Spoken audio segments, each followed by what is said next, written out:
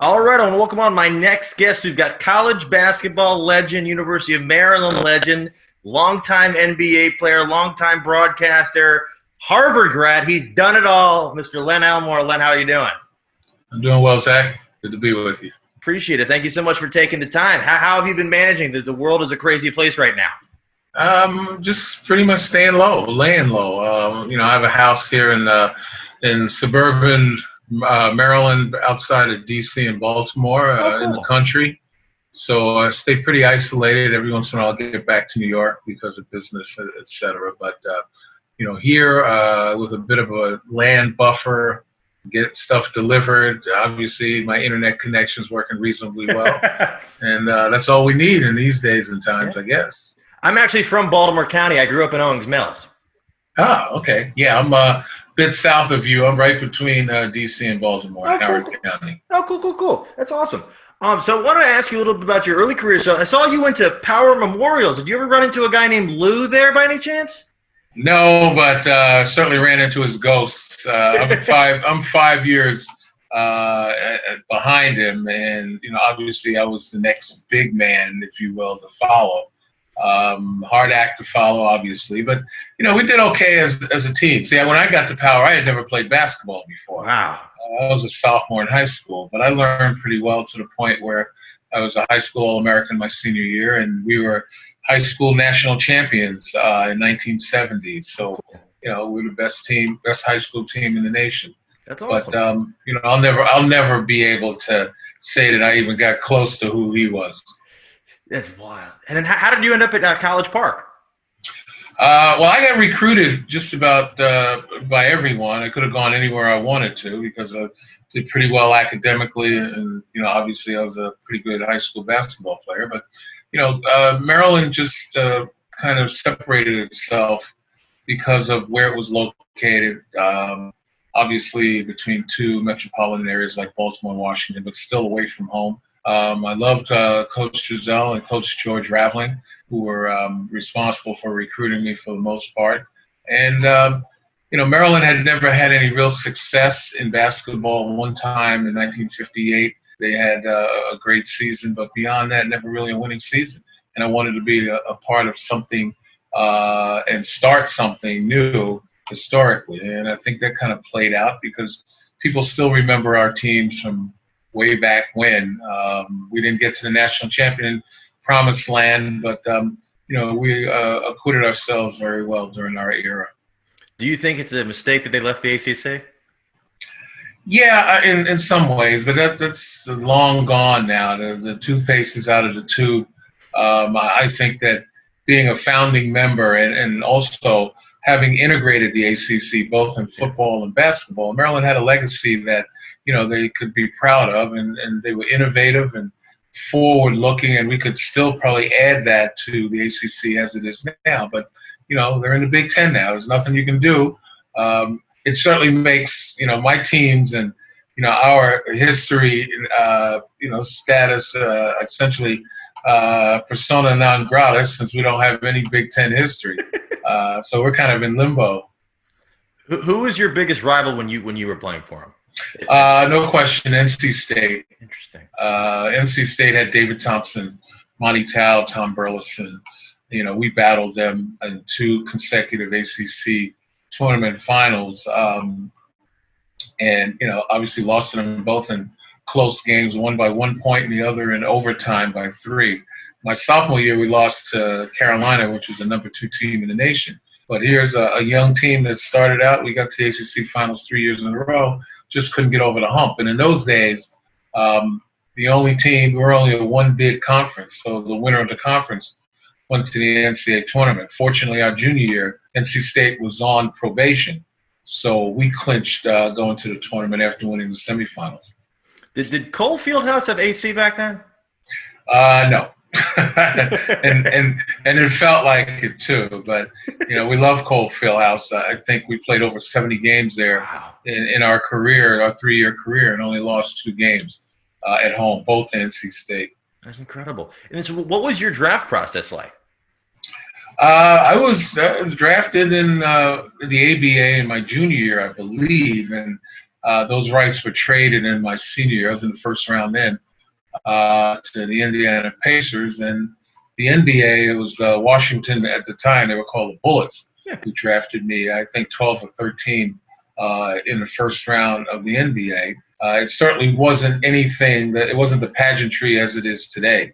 I was actually visiting my girlfriend, who was my wife, over in France. I was on the southern coast of France when I got the call about 3 o'clock in the morning. Wow. An irate bed and breakfast owner came and banged on my door and said I had a long distance call. Wow. And it was, it was my attorney telling me that I'd been drafted by the Bullets. Yeah. So how soon did they say, hey, enjoy your time in France, or did they say, hey, we need you back here?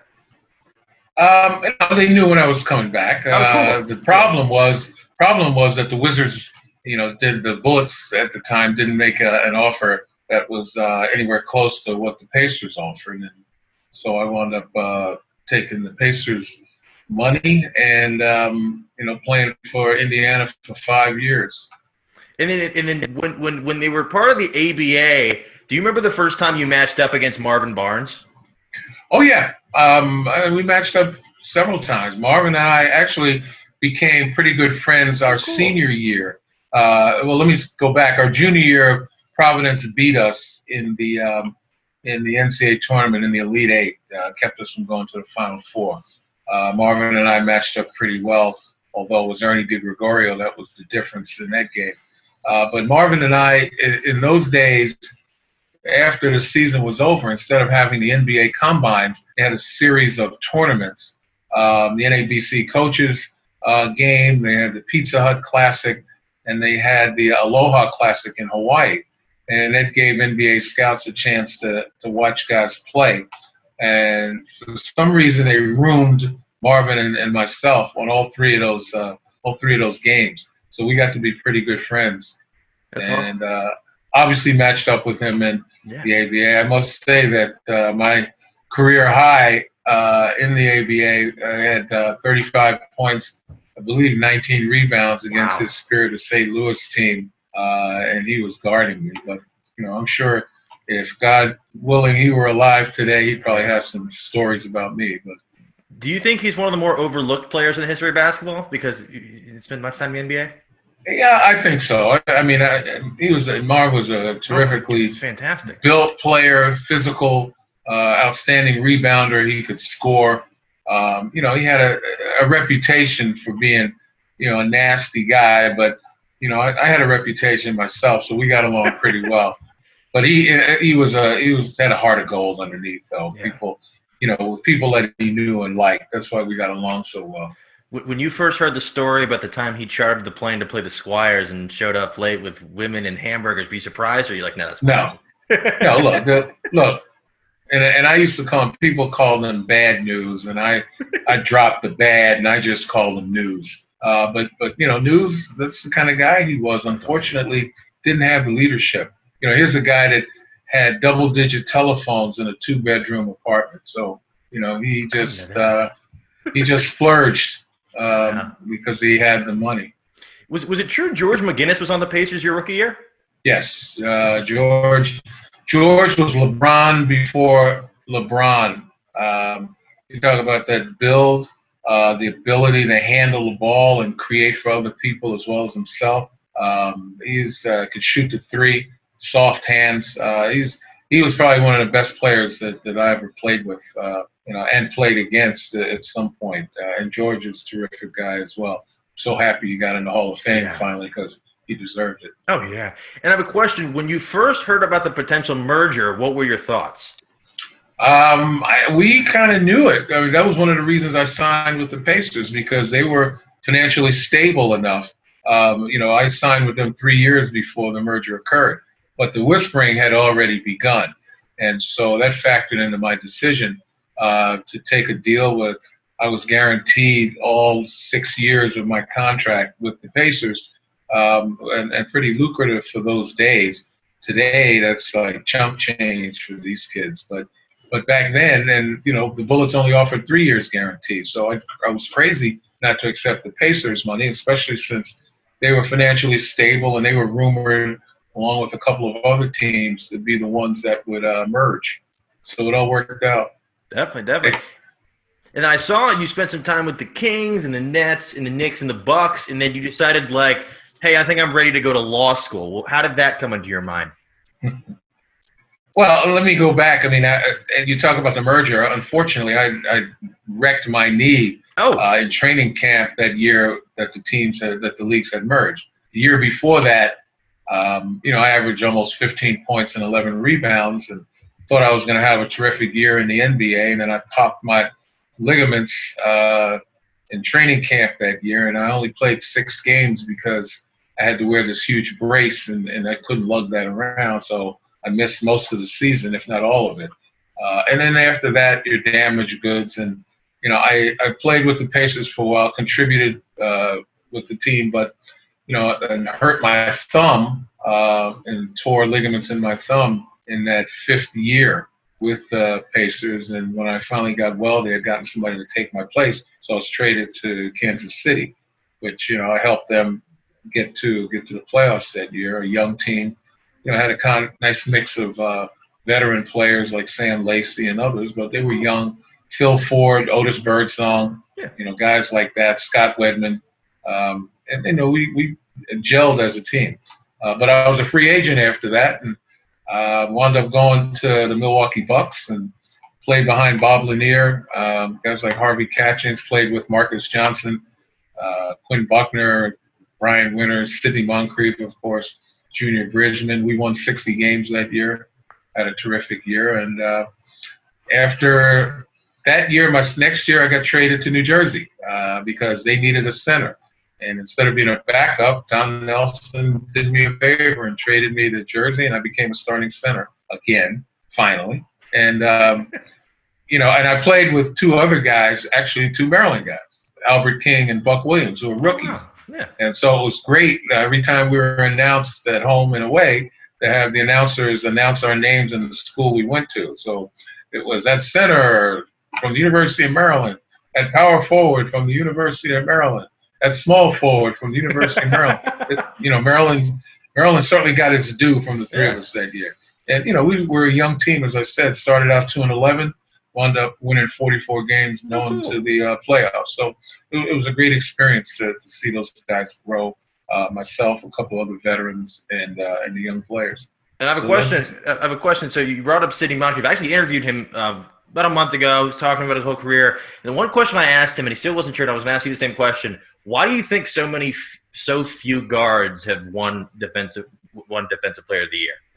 Why so few guards have won it? Yeah. I think part of it is because, I think people factor in shot blocking as a major part of defense. I mean, obviously a team with a shot blocker is probably way up there in field goal percentage defense. And so I suspect that's a metric that people use. And when you see a shot blocker there, that's important. I mean, you see that happen in college as well. But when you get a guy like a Sidney Moncrief and others who can deny, who can, become obstacles to great scorers, you have to bear that in mind. And, Sid was one of the great defensive players of his time. Who is your hardest assignment for somebody guarding you in your whole ABA and NBA career? Who guarded you the best? There's a lot of guys guarded me the best. I didn't get the ball that much. So, it's a range of guys. No one guarded me best because I was never the first or second option. So, after you get to that point, there's no real solid defensive player. You're going to get nights where you score really well, and a lot of nights where you're going to be the 3rd, 4th, 5th scorer on the team. My focus was defense and rebounding, and particularly with the Nets, I was kind of the facilitator since I played at the high post a lot. Buck Williams was down low. I can tell you who presented the most difficulty for me as a defensive player, and those are the big, strong guys, the Artis Gilmores. Obviously Kareem, there's no way that anybody could stop him, although, I had some success against him by offensive rebounding because he didn't block out all that well. But, there's no way that you could really have an opportunity to do anything to stop him. I will say that there are guys, surprisingly, like a Bill Walton, and others who I really had no trouble with defensively. Bill Lambier, people like that. I kind of held my own and then some against guys like that. But, big, strong guys, as I said, Artis Gilmore, it was so hard to get around him. I tried to do my best in that regard. Bob Lanier was another big, strong center. I was an undersized center at 6'9", 235.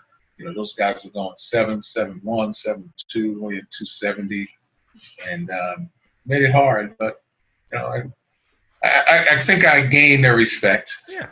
If nothing else. And then what have been your thoughts on the NBA bubble in Orlando? I think it's been going exceptionally well. Yeah, I think whoever devised the strategy and the tactics, ought to get a medal. And you give the players a great deal of credit for disciplining themselves and sticking to it. It just shows you that they really wanted to play. And, basketball and the indoor game that it is, and the way that they were able to essentially set up that almost sterile and I think that basketball lends itself to that. I'm not sure college can replicate it, though. See, that's the thing. Yeah.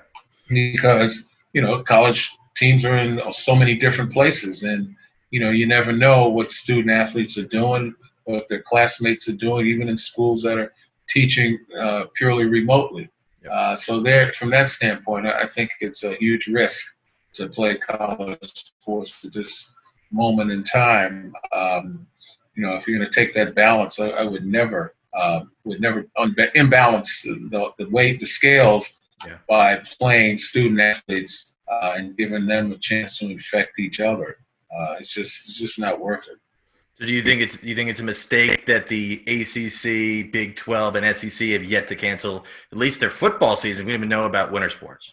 Yeah, I think they're somewhat delusional, hopeful that something's going to change. Today, which is August, 21st, you heard the vice president say that they're expecting a miracle to happen. Well, if you're waiting for a miracle, you've got a problem, okay? Recognizing the realities of this pandemic. And I think that's what those conferences are doing. They're waiting for a miracle.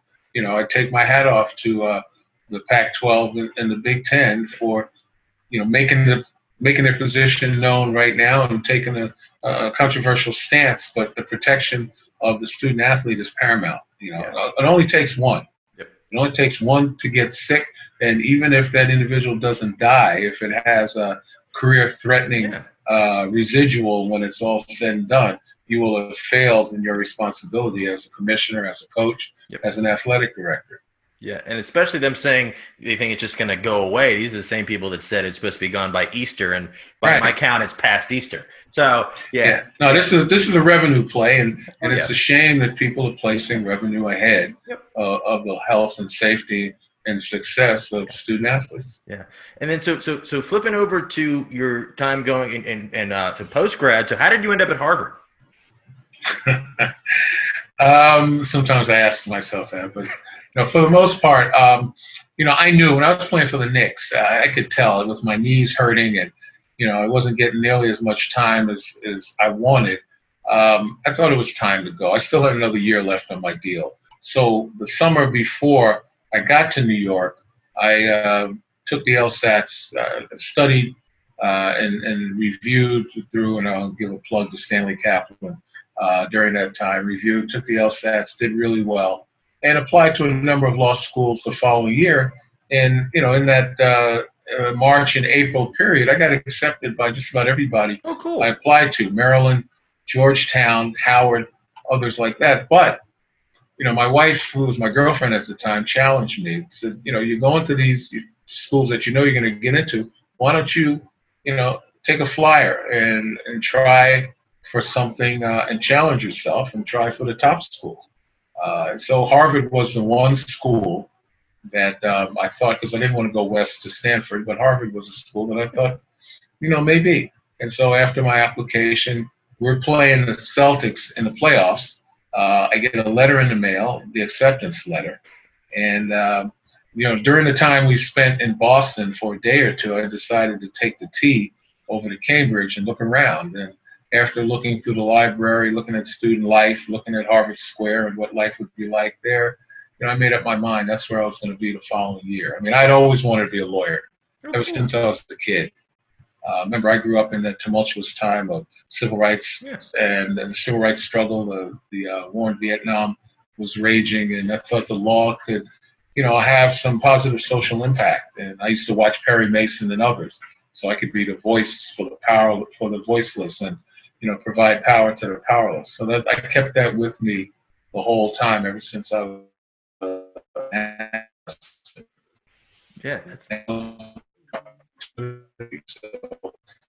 Got to extend the semester there. Yeah, I lost you a little bit right after you were talking about Perry Mason. You kind of cut out. Yeah, I said that I wanted to be kind of the voice for the voiceless and power for the powerless, and so I got accepted, and I decided right then and there, this is the life for me. I'm done with NBA life, and let's start something new. And so, the next semester I was there. Did you buy a Celtics hoodie? Oh, please. No, I used to go to Fenway wearing my Yankee cap, and I would dare anybody to throw something on me. I stayed true to my New York. They will in Fenway. They'll throw it. They don't. No, actually they didn't. I would turn around and point. I'd turn around and I would point to one guy. If I get hit with something, I'm blaming you. That's awesome. So, I still had these guns. Yeah. I have a question. Did you buy a Harvard sweatshirt? Because it's to my knowledge that 80% of the people that have Harvard sweatshirts didn't go there.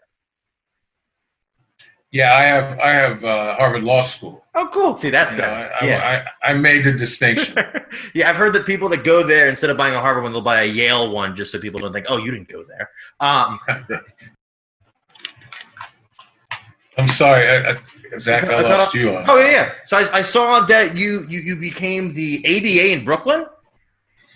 Yeah, I mean, an assistant district attorney is one of many. I think they had over 200 assistant district attorney, but we were prosecutors in my hometown of Brooklyn, New York. That's where I was born and raised in part, and we moved to Queens. But Brooklyn is where I wanted to start my career as a trial attorney. I was a bit older than a lot of my classmates, and I didn't have time to go to a corporate firm, even though I was recruited by them, to sit and manage documents and do mundane things. I had to kind of speed up my learning process, climb that steep learning curve as a trial attorney, which is what I wanted to be. So going to a DA's office gave me that opportunity.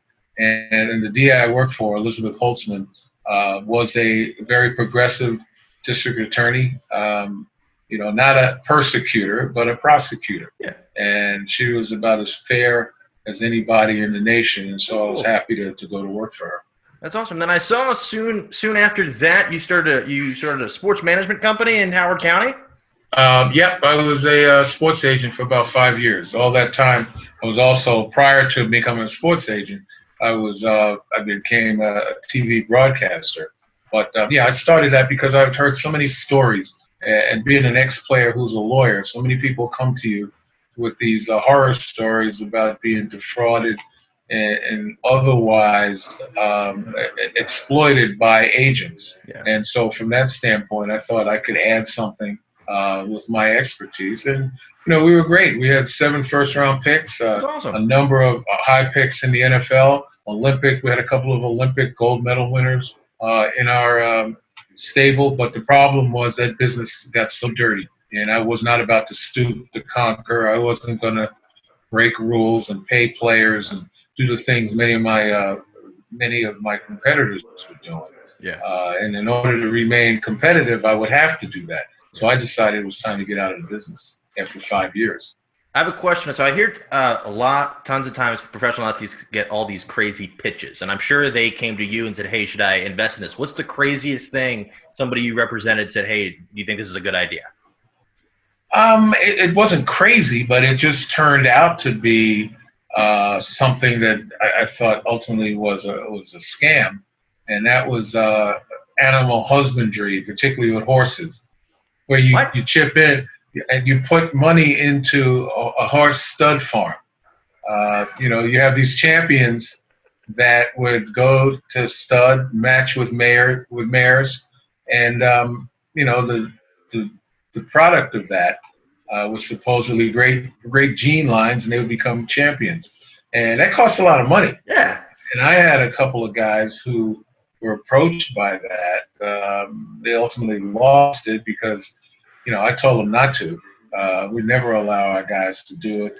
And again, I didn't handle anybody's money, so it wasn't me that gave them the ultimate permission, but I gave them a warning not to. But one of them did, and ultimately lost a lot of money. He's since recovered, but nevertheless, that was crazy. That's wild. Yeah, some people make money off it, but I didn't think, unless you had the full knowledge, I didn't think that was something to be involved in. But unless you're like but you're right. Triple Crown winner, you might make some money. Other than that, it's going to be a little difficult. Yeah, well, I mean, that's kind of what they offered. Yeah. Or they promised that champions would mate, and they'd come up with a child of a champion. But it didn't work out that way, not at least with these folks. That's interesting. So you were doing that at the same time you were doing broadcasting? Not when I was an agent, but before and after. Matter of fact, I became an agent right after Vern Lundquist and I called the Duke Kentucky game, 1992, the Leitner shot. We called that game, and pretty soon after that, I decided to hang out my shingle as an agent, and to avoid accusations of conflict of interest, I decided to give up my TV career. Of course, 5 years later, I was fortunate enough to be rehired by ESPN and then CBS once again to get back in the saddle until about 3 years ago when ESPN decided to part ways. They thought maybe I wasn't young and fresh enough as some of these other guys. Who knows? But that's their thinking. Yeah. Still currently working with Fox. Oh, cool. I've got a couple more years that I think I can do this. I'm not going to do it forever. And my hope is that I can leave a positive mark. Yeah. At what point during this year did you know the NCAA tournament wasn't going to happen? I had a feeling in late February, early March. And then, of course, as I'm at home, I hear that the ACC, right in mid-tournament, decided to shut it down. And that's when I knew. I said, this thing is over. But prior to that, you didn't really know the extent of it because, once again, many of these conferences were deluding themselves that they could continue when, in fact, the spread of the virus was starting to peak. And there was no way that they're going to keep people in the arenas, let alone play in front of empty crowds, but, no safeguards against young men and even the young women spreading it among themselves. They came to their senses and ended it real quick. Then I have a question. So you have a large background in law. What kind of penalty? I'm trying to think of the good terminology. If college sports go through this year with the virus going on and with all these players that are considered student athletes, not really being paid for their services, and one of them contracts the virus and say gets relatively ill, what type of legal ramifications could it be against the NCAA? Well, the word you want to use is liability. Liability. And I don't know if it's necessarily against the NCAA, because the NCAA in football, people don't realize, and they get this wrong, the NCAA doesn't have any real power over football money or distribution. They certainly are involved with eligibility rules and the way that the institutions interact with each other. But when it comes to revenue and distribution, that's a whole different story. The conferences control that through the CFP. And the same thing in college basketball, the NCAA has control. Now, when you talk about liability, obviously, despite these waivers that they're hanging in front of the kids' faces and the parents' faces, there's no way that they can guarantee, based on particularly those who don't have regular students coming to school, and it's just the players. Again, you can make a case that they place revenue ahead of the health and safety of these young people. I mean, that's a great story. I think right now plaintiffs' lawyers are sitting at the door waiting for some of these conferences to open the door by having some kids come down with it and open the door to lawsuit. So it's a tricky and perilous trek that these conferences are about to walk down if in fact they allow football to be played and then basketball itself, unless there's a demonstration that the virus has dissipated, which I don't think we're going to see that for a while. Do you think if the NCAA did a series of like bubble tournaments, that could be a way to get some games done, or do you think they should just postpone it to next year? I mean, if in fact they want to change it around and do bubble tournaments, but I'm not sure. Again, they're trying to resurrect some type of television revenue, media rights, etc. It's because they certainly aren't going to be able to have fans come in. So yeah, I mean, they probably could do that, but the amount of revenue that they gain from it, I'm not sure it's appreciable. What it should do is make every institution, as members of the NCAA, rethink their financial models. Oftentimes, the athletic departments are operating as independent businesses, which I think is a big mistake. The rest of the school has, some type of either insurance or they have some type of some type of plan to uphold their debt and to be able to pay off their debt, to get loans, etc. But the independence of the athletic departments put them in bad shape. So, rethinking the athletic department, once again, making it part of the institution as opposed to an independent piece of the institution might be a better way to go going forward. Do you think we'll soon see players being able to benefit off their likeness, and if for that reason, kind of give them more control over their decisions in the future? Yeah, I mean, it should have happened a long time ago. Yeah. I mean, and I can't believe even after the O'Bannon case, about 6 years ago, that NCAA didn't have the foresight to see that name, image, and likeness was going to be a thing. It's a property right. It's something that you can't give away for nothing. Now, that's a lot different than pay for play. Of course. You get paid to play the game, which I think, would ruin the games themselves. And we can get into a whole discussion about that another time. But name, image, and likeness is something that's in a long time coming. Now, certainly you need guardrails to make sure that schools don't exploit the athletes, don't use it as a recruiting tool, et cetera, to keep the playing field level from a competition standpoint. But there's no question that student athletes should have the right to capitalize on their name, image, and likeness. Absolutely, absolutely. Well, this has been super interesting and a lot of fun, and I wanted to thank you again for chatting. And for people that aren't following you on social media, how can they find you? I'm on Twitter. I talk about sports now and then, but I have more social commentary. Remember, I'm a senior lecturer at Columbia University. Oh, yeah. I teach a course, among others, athlete activism and social justice, and cool. I speak to that. But my Twitter handle is pretty simple: @Len Elmore. Hey, there we go. That's awesome. That's really interesting. And then, speaking of that, have you liked what you've seen over the past few months with all sort of seeing these young people kind of standing up for what they believe in and kind of against injustice that we've seen across the country? Oh, absolutely. I mean, look, athlete activism is not a new thing. I mean, we can trace it back to post-Civil War.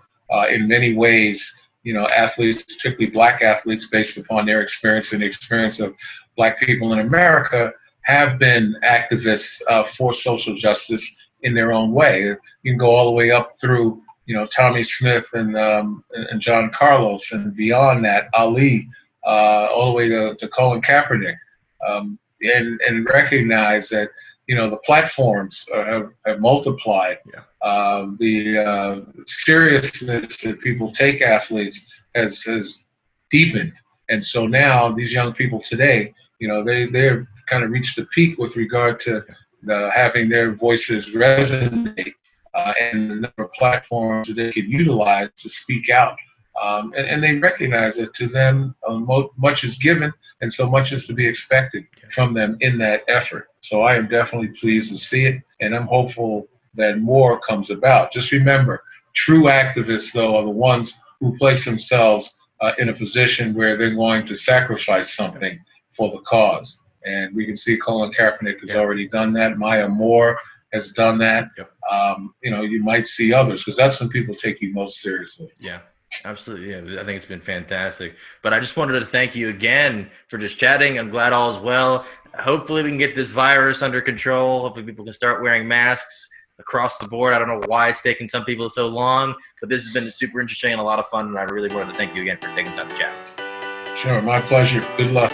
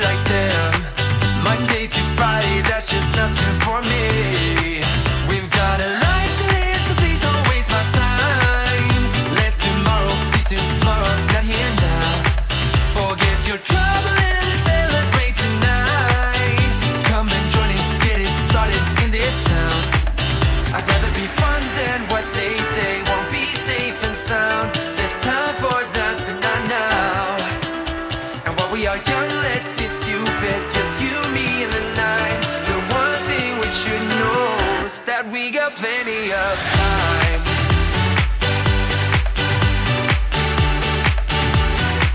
That we got plenty of time.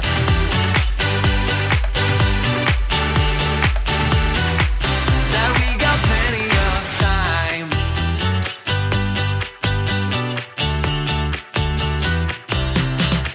You don't know a thing about what this is like. I don't want to think about what's ahead. I'm here now.